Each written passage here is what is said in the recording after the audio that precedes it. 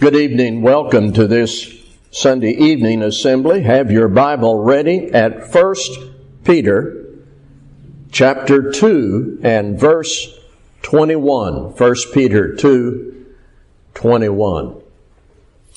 When I have occasion to speak to young preachers or engage in a training session for young preachers, one of the things I always say is never begin a sermon with an apology. But there's an exception to that rule.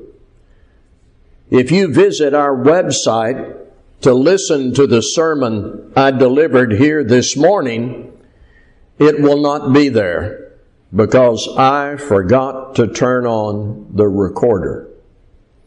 I apologize for that. I'll try to remember to do better about that. I put a 7-minute summary of the sermon on the website, and tomorrow I plan to re-preach it in my office and put that in its entirety on the website.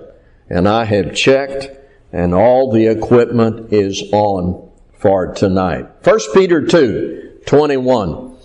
So in my sermon planning a few weeks ago, I looked at my calendar and made the decision for this morning to preach on the birth of Christ, and I called attention to 4 things we need to know about the birth of Christ.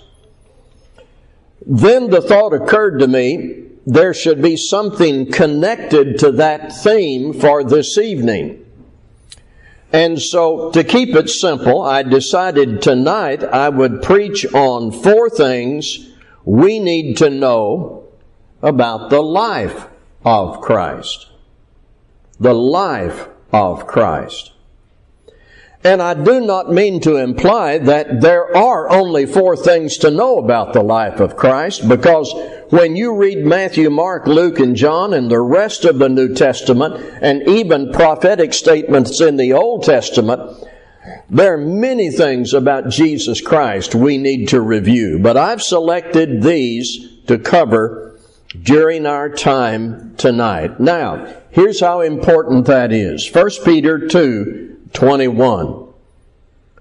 For to this you have been called, because Christ also suffered for you, leaving you an example so that you might follow in His steps.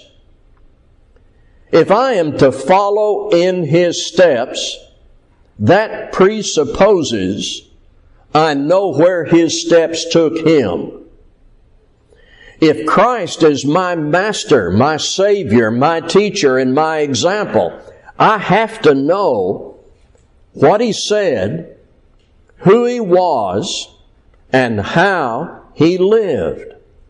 So I need to read Matthew, Mark, Luke, and John and become well acquainted with who He was and what He did and said, and how He obeyed the Father, how He reacted to events and to people. We cannot be disciples of Christ if we are not students of Christ, knowing how He lived, how He acted, how He reacted.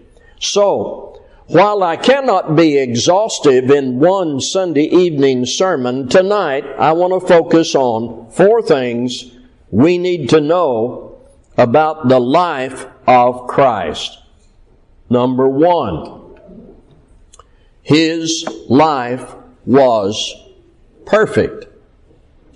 In prophecy, in Matthew, Mark, Luke, and John, in Hebrews, in 1 Peter 3:18, in everything we study and read in the Bible about Jesus Christ, we conclude His life was perfect. Now, it is hard for us to even conceive of perfection because we are imperfect and we witness imperfection in others every day. I started tonight by telling you of one of my imperfections.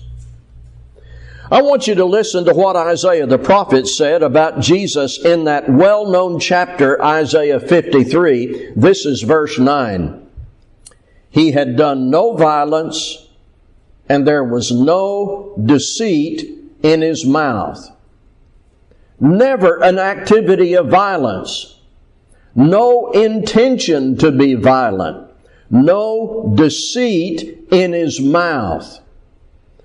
Go with me now to Hebrews chapter 4, where the writer is establishing the value of Jesus' role as our high priest with these words in Hebrews 4:14 through 16. Since then, we have a great high priest who has passed through the heavens, Jesus the Son of God. Let us hold fast our confession. For we do not have a high priest who is unable to sympathize with our weaknesses, but one who in every respect has been tempted as we are, yet without sin. Let us then with confidence draw near to the throne of grace, that we may receive mercy and find grace to help in time of need. Here's a thought. If I'm going to rely on someone, place my faith entirely in someone, give my life to someone, live under the complete authority of someone, I want them to be better than me. If I know I need a mediator between me and God, I want that mediator to be pure and perfect and absolutely dependable. And I want someone who can sympathize with my weaknesses, but without sin. And the Hebrew writer is saying Jesus is perfectly qualified to be that one. And that is a fundamental proposition in the book of Hebrews. The writer is writing to convince the readers we need Jesus, and Jesus is perfectly qualified to serve in that role. He has been tempted, but he never sinned. He knows what it means to live here on the earth. But look at these three words, yet without sin. And here's the conclusion the writer takes us to in verse 16.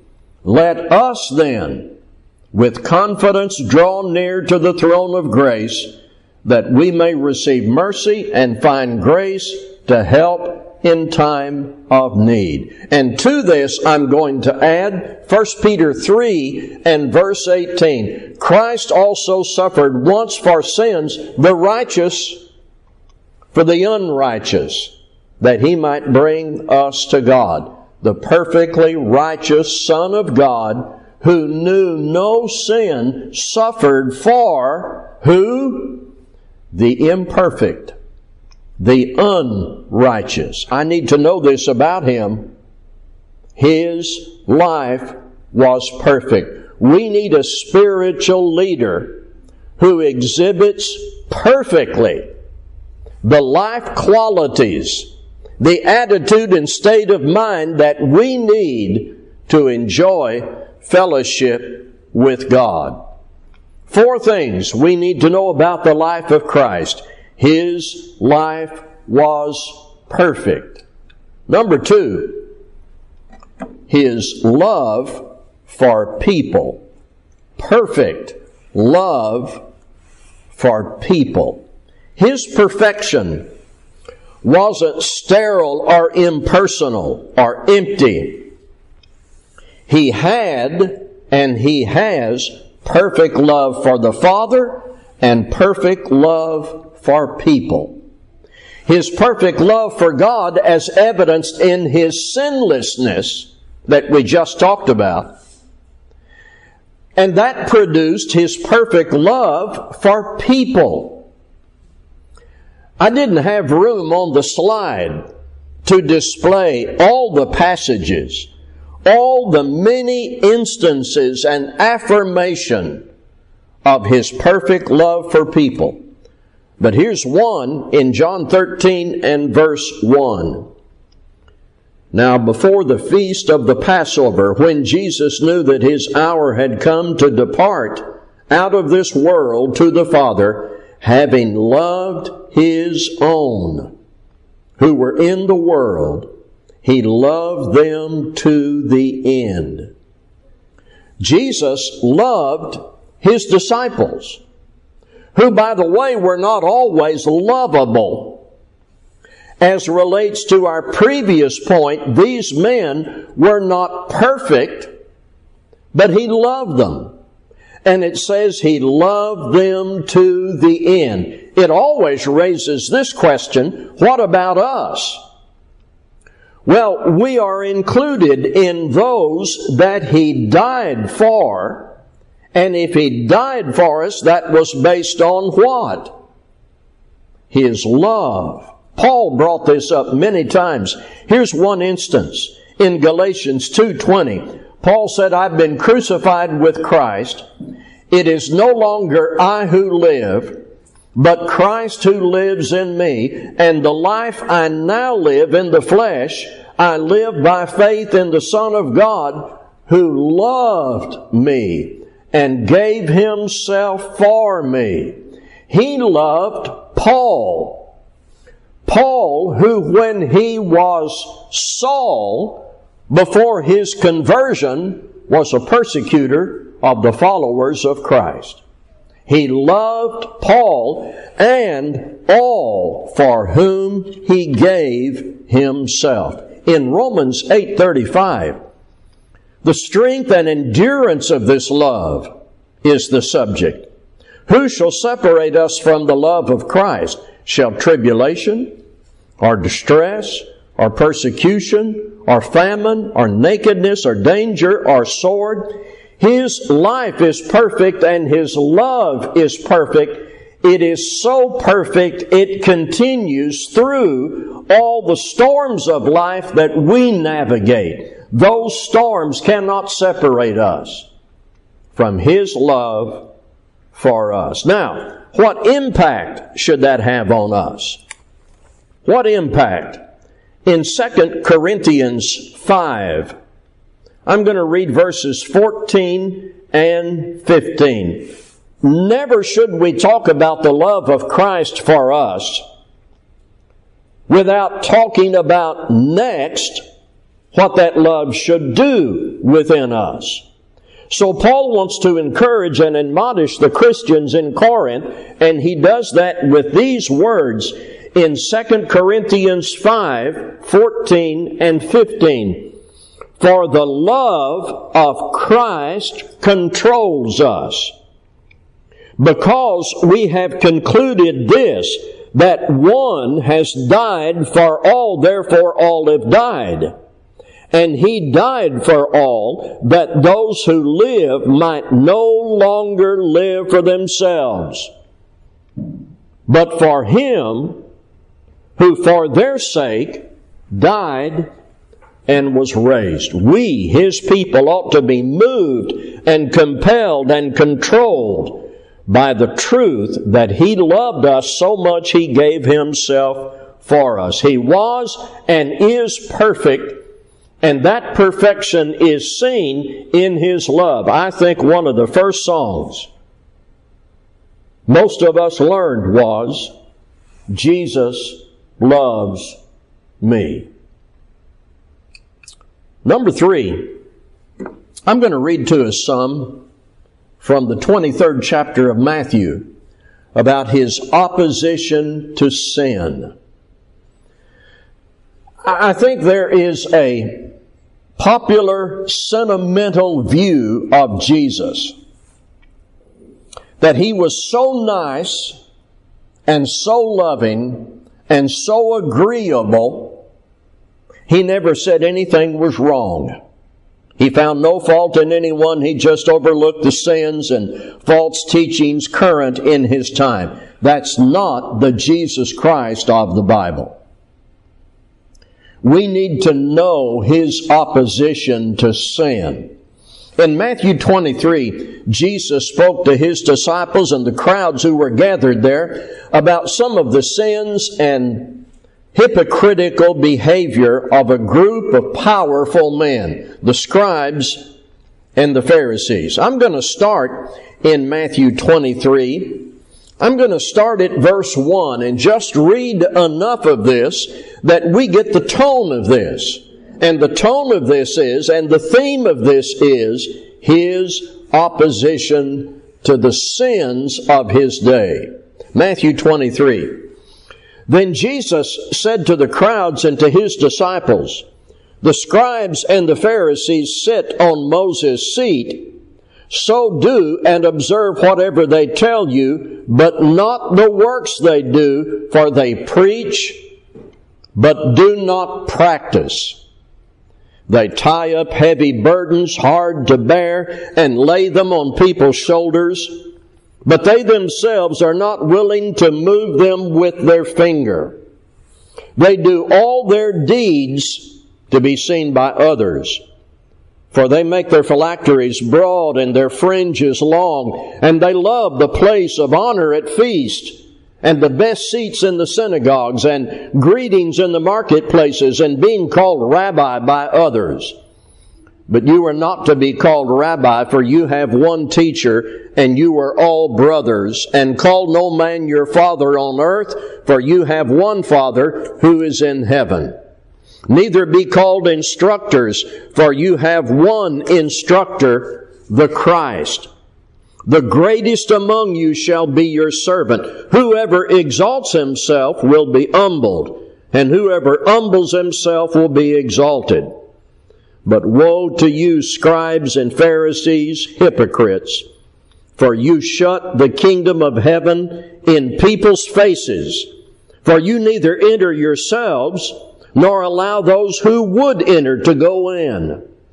Woe to you, scribes and Pharisees, for you travel across sea and land to make a single proselyte. And when he becomes a proselyte, you make him twice as much a child of hell as yourselves. Woe to you, blind guides, who say, if anyone swears by the temple, it is nothing. But if anyone swears by the gold of the temple, he is bound by his oath. You blind fools! For which is greater, the gold or the temple that has made the gold sacred? And you say, if anyone swears by the altar, it's nothing. But if anyone swears by the gift that is on the altar, he is bound by his oath. You blind men! For which is greater, the gift or the altar that makes the gift sacred? So whoever swears by the altar swears by it and by everything on it. And whoever swears by the temple swears by it and by him who dwells in it. And whoever swears by heaven swears by the throne of God and by him who sits upon it. Let's do one more paragraph.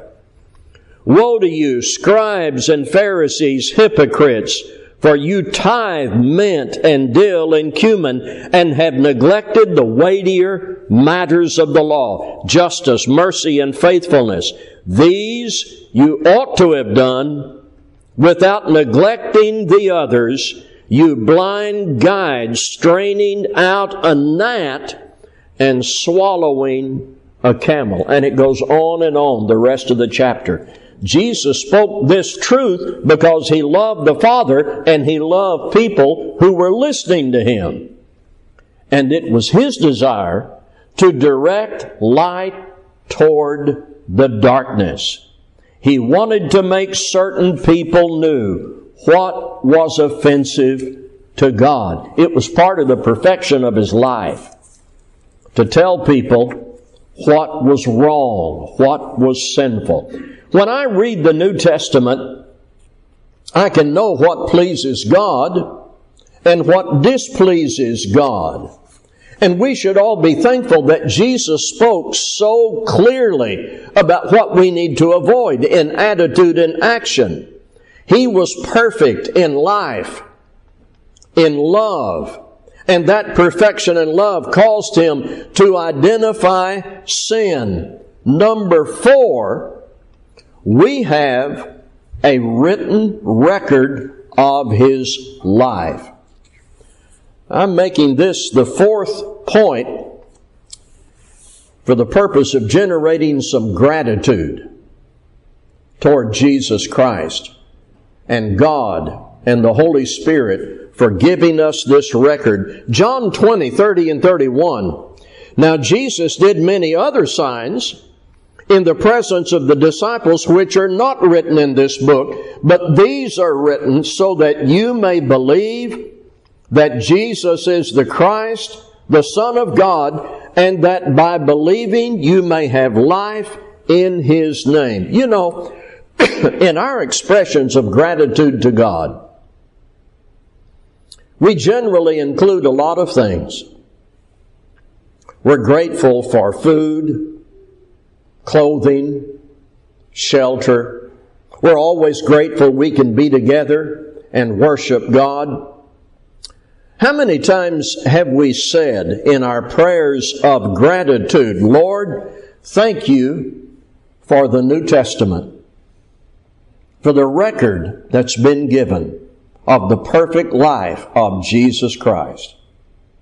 I understand that we are thankful for the entire volume of Scripture, Old and New Testament, but without the New Testament, we would have prophecies without record of fulfillment. Without the New Testament, we would have the Mosaic Law, the first covenant, without the second covenant. Without the New Testament, we would not be able to know fully the Savior, nor would we know how to respond to Him. John says, these things were written for us to read and believe and become followers of Jesus Christ.